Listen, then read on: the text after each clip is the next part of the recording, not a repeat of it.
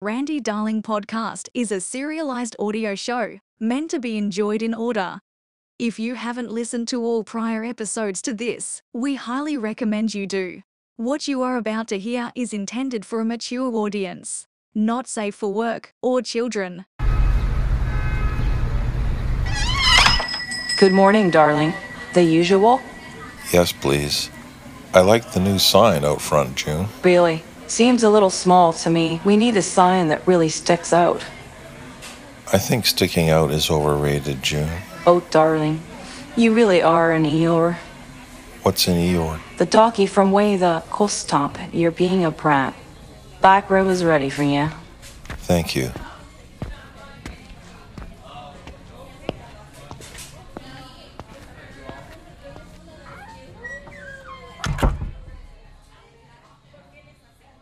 Hello, my name is Randy Darling. I hope you are having a fearless day. Today's adventure starts off on a ferry deck railing somewhere off the coast of Washington State and ends on a sidewalk watching the July 4th parade in Friday Harbor. What happens in between answers two big questions I had at the time. One about happy people, and two about sex. See you on the other side.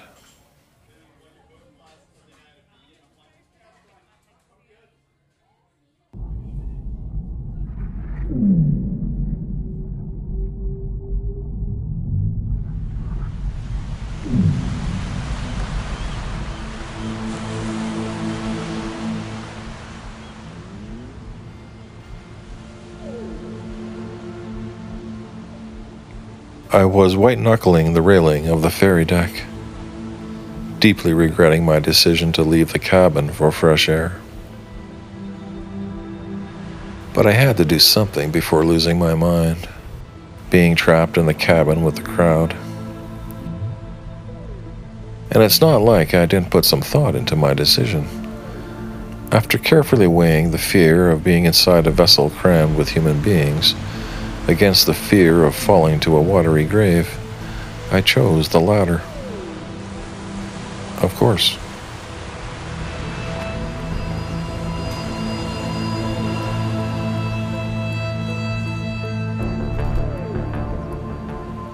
But now I was surrounded by tourists, oohing and awing over a nearby whale sighting. I could feel them closing in on me, taking pictures and shooting video to capture the moment. This particular whale was making quite a spectacle of himself, blowing his hole for the crowd. What a show-off, I thought. A typical mammal of modern times, craving attention and validation just for breathing.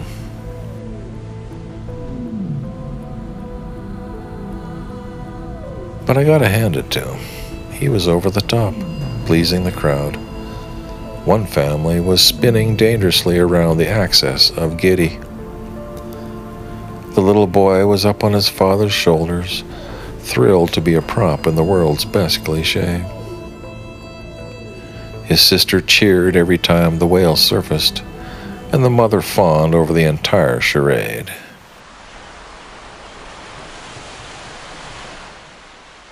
It really begs the question, is there anything more disingenuous than happy people?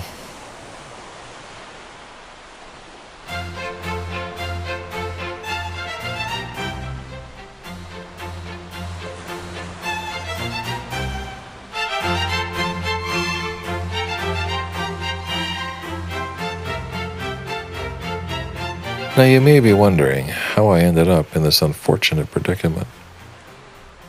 A lot had changed since the Pinkertons' opening act debacle. Mark, Evan, and Dan had fully recovered from the accident. My pride had recovered from the shame. And there was a new development. Our struggling band was under management for the first time. For a low commission rate of 12%, we no longer had to book our own gigs.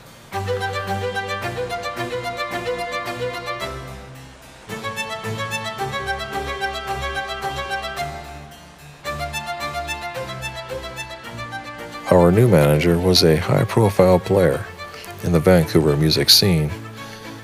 He quit the performing life to get off the road and try his hand in the management game. Now, I don't need to give him a big introduction because you've already met him. He's a man of many riddles and many hats, and as it turned out, many names.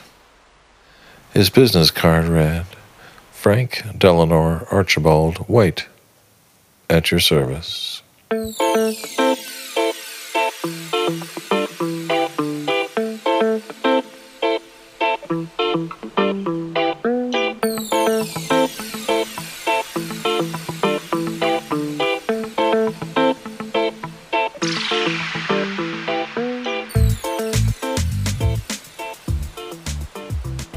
So far, Frank was doing a bang-up job. He was tough with the club owners and kept them in line. He made sure we always got paid, and because of his wife's extensive band management experience, he had connections below the border in the state of Washington. Frank booked us for a two-nighter at a club in Friday Harbor for the July 4th long weekend on San Juan Island. There was no way Angie and the boys would turn that gig down. Everyone was keen for it. Even Frank was coming along as his wife was away on business. And that, my dear listener, is how your humble narrator found himself clinging to a ferry deck railing, surrounded by a gaggle of fuck. But then help arrived.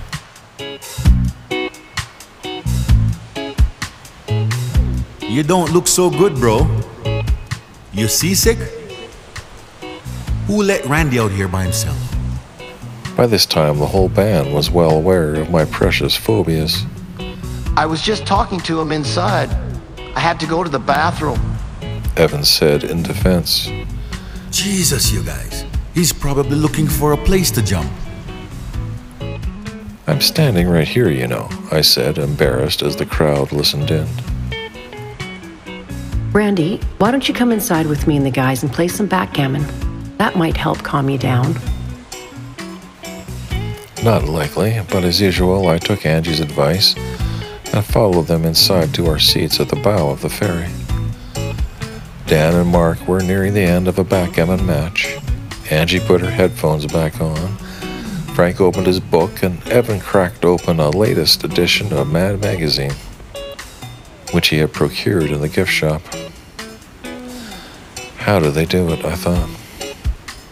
How could they be so relaxed? Don't they know that at any second we could be tossed into the abyss?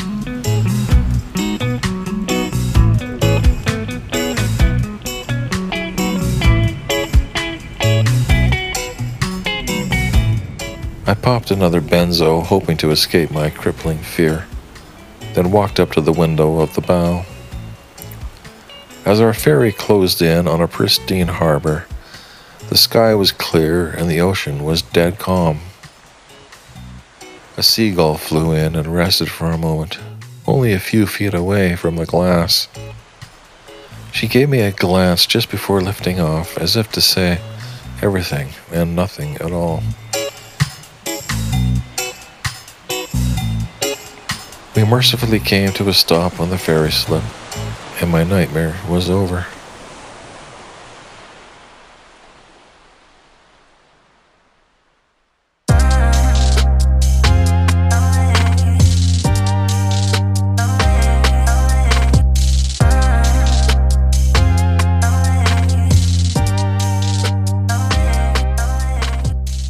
We drove Angie's Subaru and Mark's rusty van into Friday Harbor.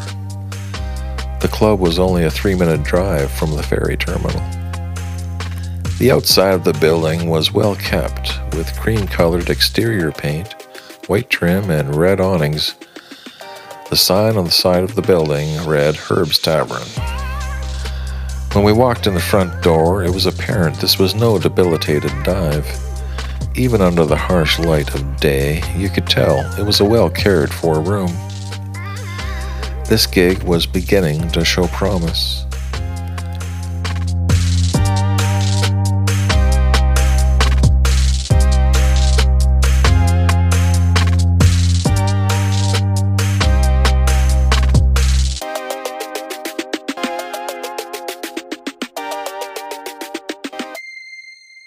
Mark and Frank went up to the bar to announce our arrival, and soon after we were hauling in the drums, keyboards, amps, and guitars.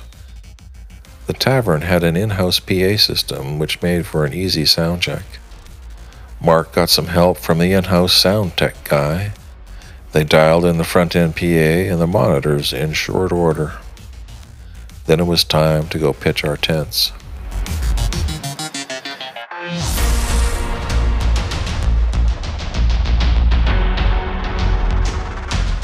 You see, Angie and Evan came up with the idea of tenting in a nearby campground to save money and groove on the great outdoors. When we arrived at the campground, Mark pitched his tent first. Frank was kind enough to share his tent with me, and we pitched it beside Mark's, only inches away as we were tight for space. Dan and Evan shared a tent, and Angie had her own. She was the most experienced camper of the group.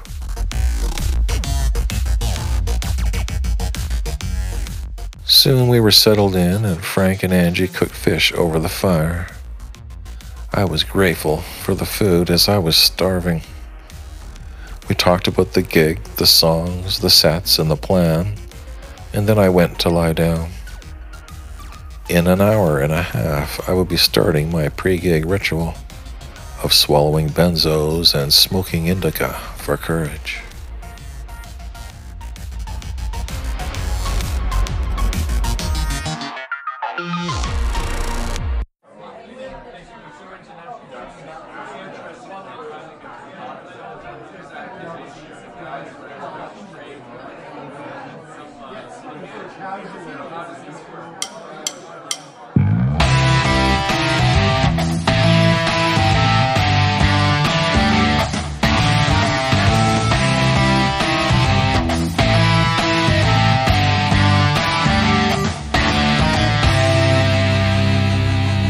At the gig, it was a typical first-nighter. The first set, the amp, tubes, and band were just warming up. In the second set, Mark and the in-house sound tech guy had dialed in the mix. By the third set, the crowd was alcohol-primed and the dance floor was full.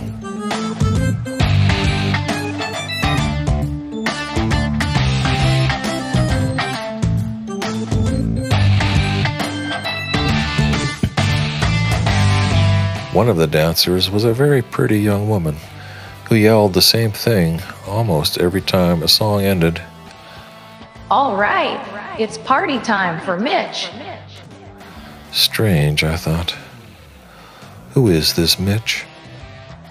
She had a distinctive, almost grating tone of voice that didn't match her look at all. All right, it's party time for Mitch.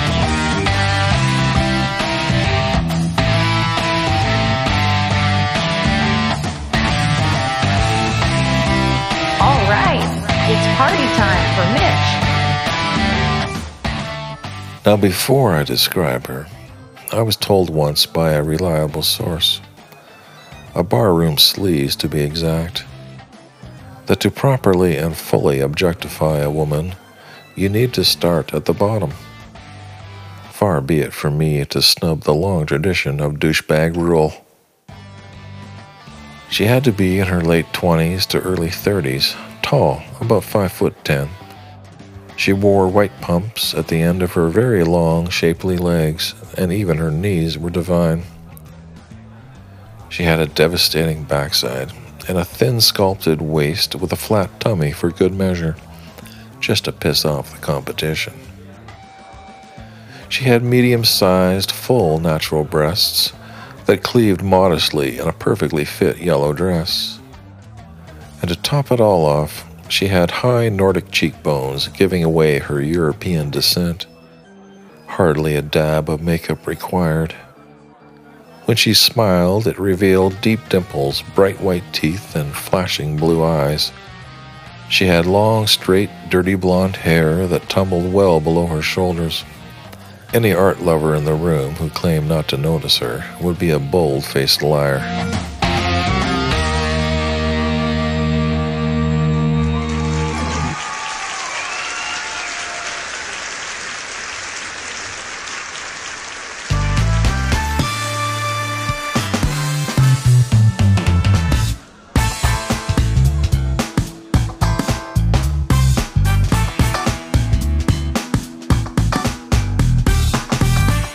As we played, I noticed she was admiring Frank as he sipped his coffee alone stage left.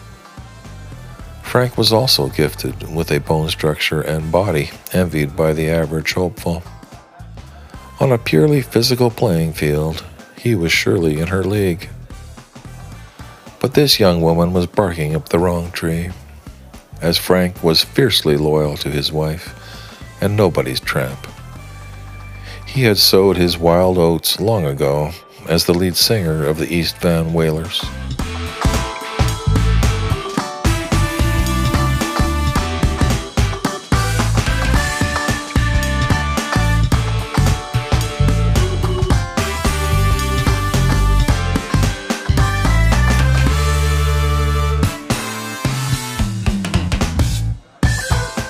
We finished up our final set of the night, did the cheesy encore routine, flipped the amps into standby, and headed back to the campsite.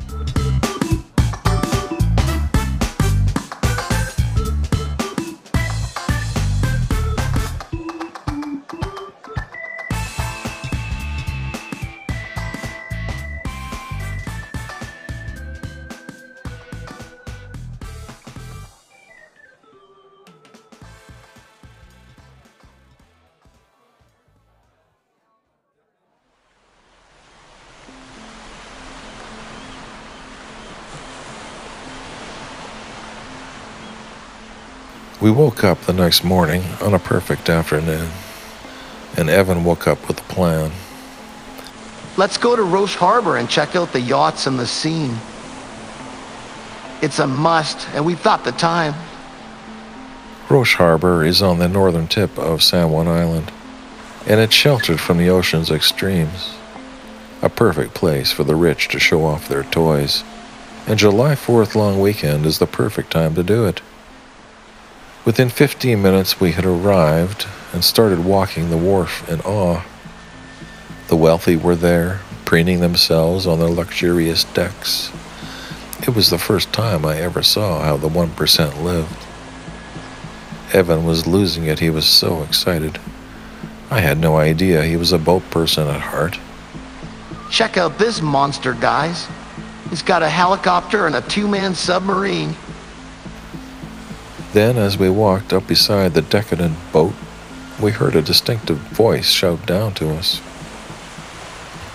Hey guys, did you bring your guitars? When we looked up, there she was, the beautiful woman from the gig last night. She had her man on one arm and the other was waving at us. Come aboard for a drink. We have plenty of room. We'd be honored if you joined us. We all looked at each other as if we had struck gold. Angie said, Cool. Come on, boys, let's do it. It's a once-in-a-lifetime opportunity. I'm sending the captain down to bring you on board. She yelled down again.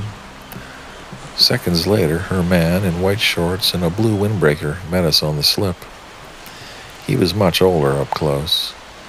He stood about 5'6", had short, stubbly gray hair, a gray beard, and a sizable belly. My name is Buster, and you've already met Mitch. She's been raving about you guys since last night. Make yourselves at home. The drinks are on us. Just follow me. Very generous, I thought. Evan was vibrating by now. He and Angie followed Captain Buster on board, and we all fell in line. When we got up to the lounge deck, Mitch greeted us all with a big hug. She was wearing a bright pink bikini, a wide sun hat, high heels, and sunglasses. As she spoke, her eyes frequently paused on Frank. It was clear she was smitten and well invested in a liquid lunch. So glad you're here. My name is Michelle, but you can call me Mitch. You were so amazing last night. Then Mitch took us on a tour of the yacht. I thought Evan was going to pass out when he saw the submarine and the helicopter pad up close. He blurted out, I feel like someone died and I went to heaven. Yeah, I don't think that's how the saying goes, Evan. When we got settled back on the lounge deck, 2 crew members and Captain Buster showed up with champagne. Here you go, music makers. Enjoy.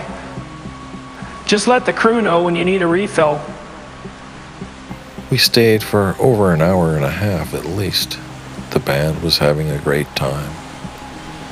But I thought there was a weird vibe going down.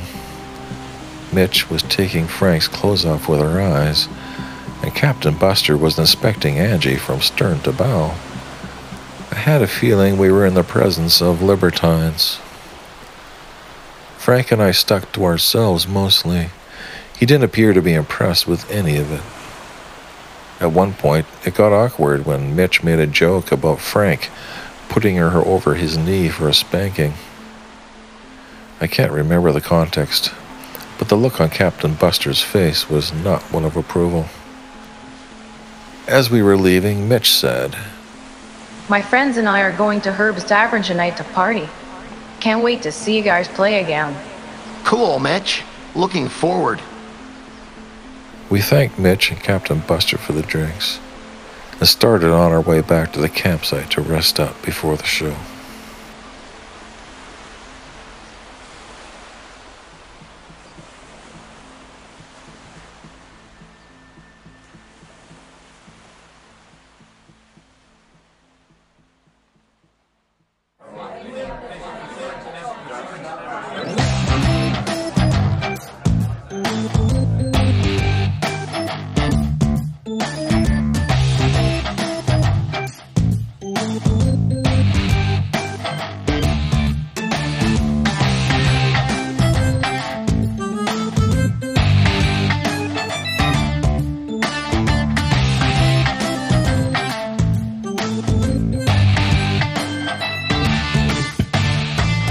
The gig that night was even better than the night before. Herb's Tavern was packed, and so was the dance floor. The band was gelling nicely. Evan's lead vocals were great, and my anxiety levels were uncommonly low, thanks to some black hash courtesy of the in-house sound tech guy. It was a bona fide stone groove. Mitch showed up with her crew in tow, and once again she was checking out Frank.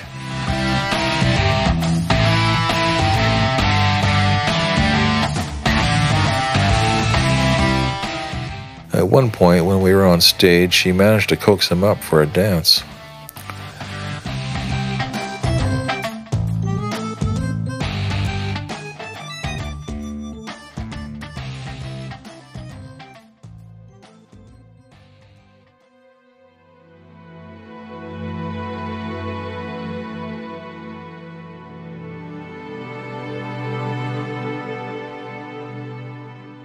After the show, we tore down our gear, packed it into the vehicles, and went our separate ways. Frank and Angie went back to the campsite. Frank didn't drink, and Angie never liked the after-gig lunacy. Dan, Mark, and the in-house sound tech guy went to a private house party. Evan and I just hung out at the bar for a while. Around 2:30, we walked back to the campsite, and I quietly and carefully crawled into the tent so as not to wake up Frank. I woke up a while later to whispers and giggling and then moaning coming from Mark's tent. He was obviously entertaining a guest. And because the tents were almost touching, my ears were literally just a few feet from their coitus. Not good. If I listen in, I'm a creep. If I leave, they'll hear me and I might ruin their moment. And getting back to sleep wasn't happening.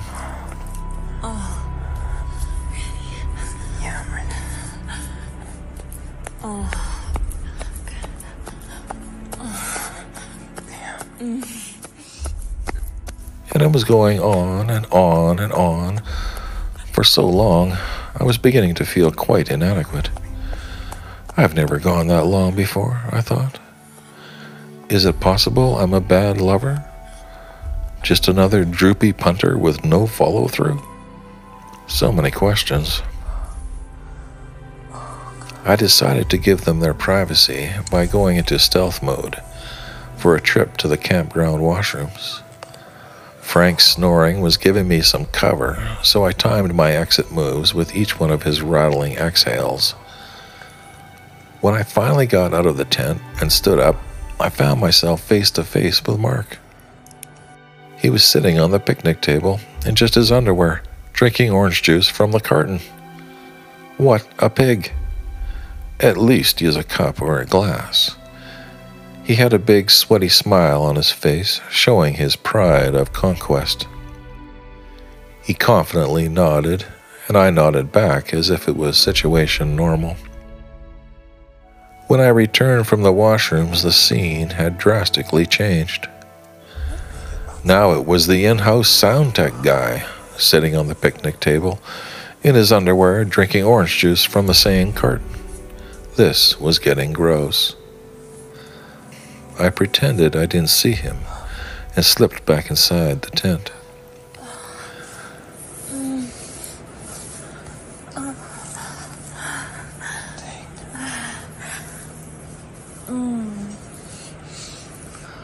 Now everything was crystal clear. I was so relieved. My feelings of inadequacy were replaced with feelings of cringe and curiosity. Who was the female in this orange juice three-way? My question was soon answered. Oh yeah. It's party time for Mitch. It's party time for Mitch. The wife of Captain Buster, off her yacht and getting serviced by the boys in the tent.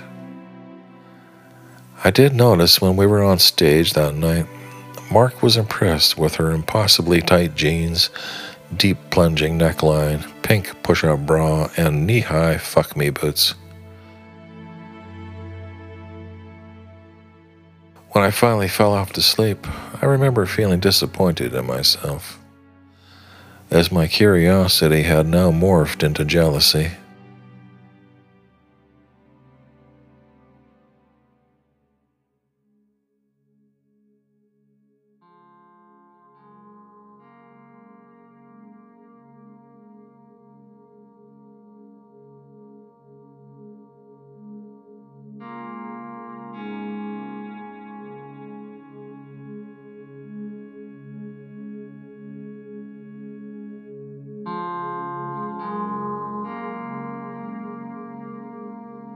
When I awoke, Frank and Evan were cooking breakfast on the fire, and Angie was making coffee.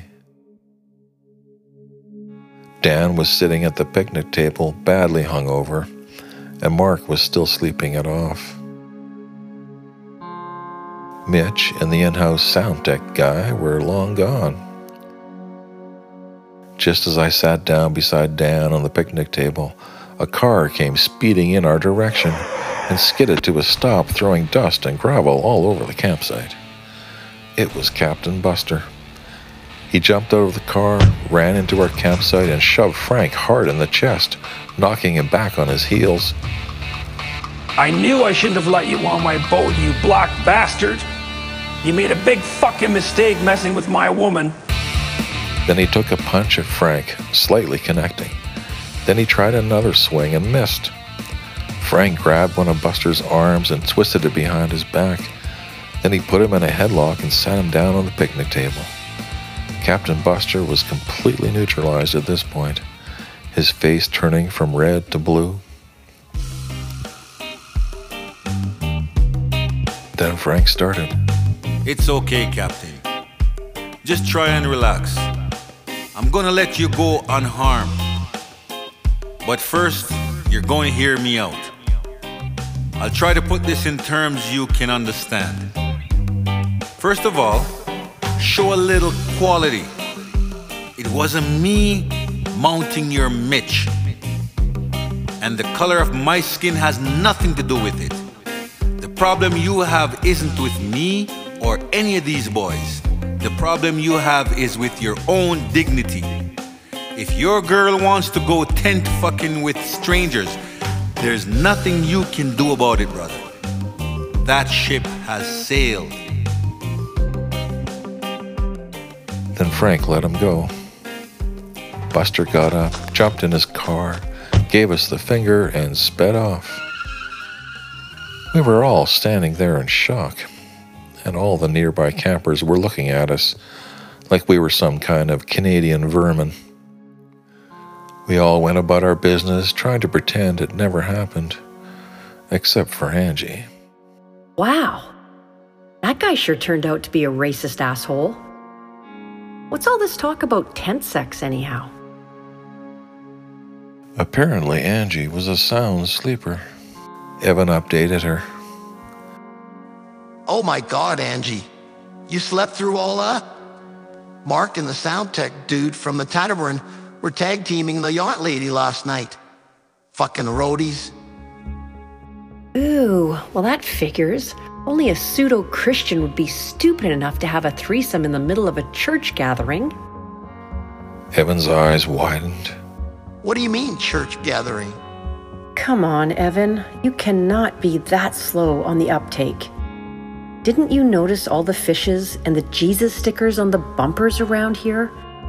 Not to mention all the kids with Jesus t-shirts and the Christian rock coming out of the boom boxes. All of us started looking around at the other campers. She was right. We were surrounded by the saved. Whatever. They don't bite. Now let's get back to doing what we were doing before we were so rudely interrupted. Frank, Angie, and Evan finished making breakfast.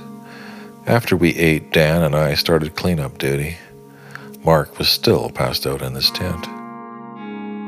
About a half an hour later, park security drove up, and 2 friendly officers got out and walked into our campsite.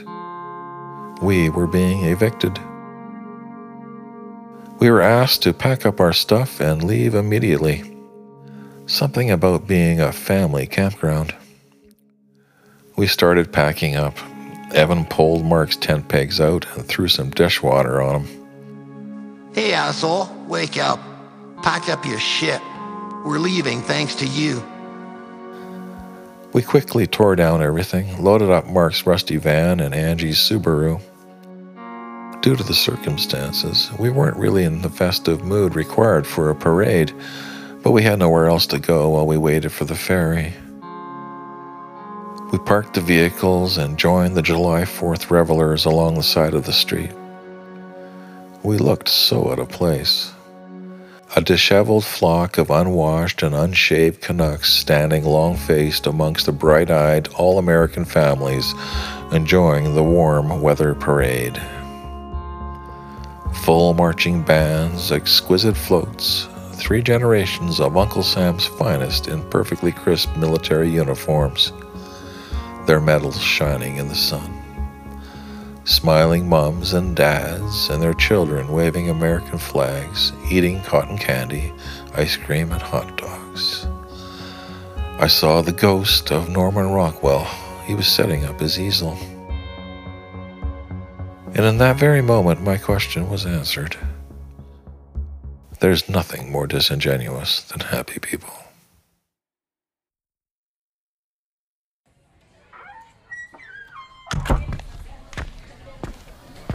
Thank you so much, June. You really are the best. Of course, darling. You have a fantastic day.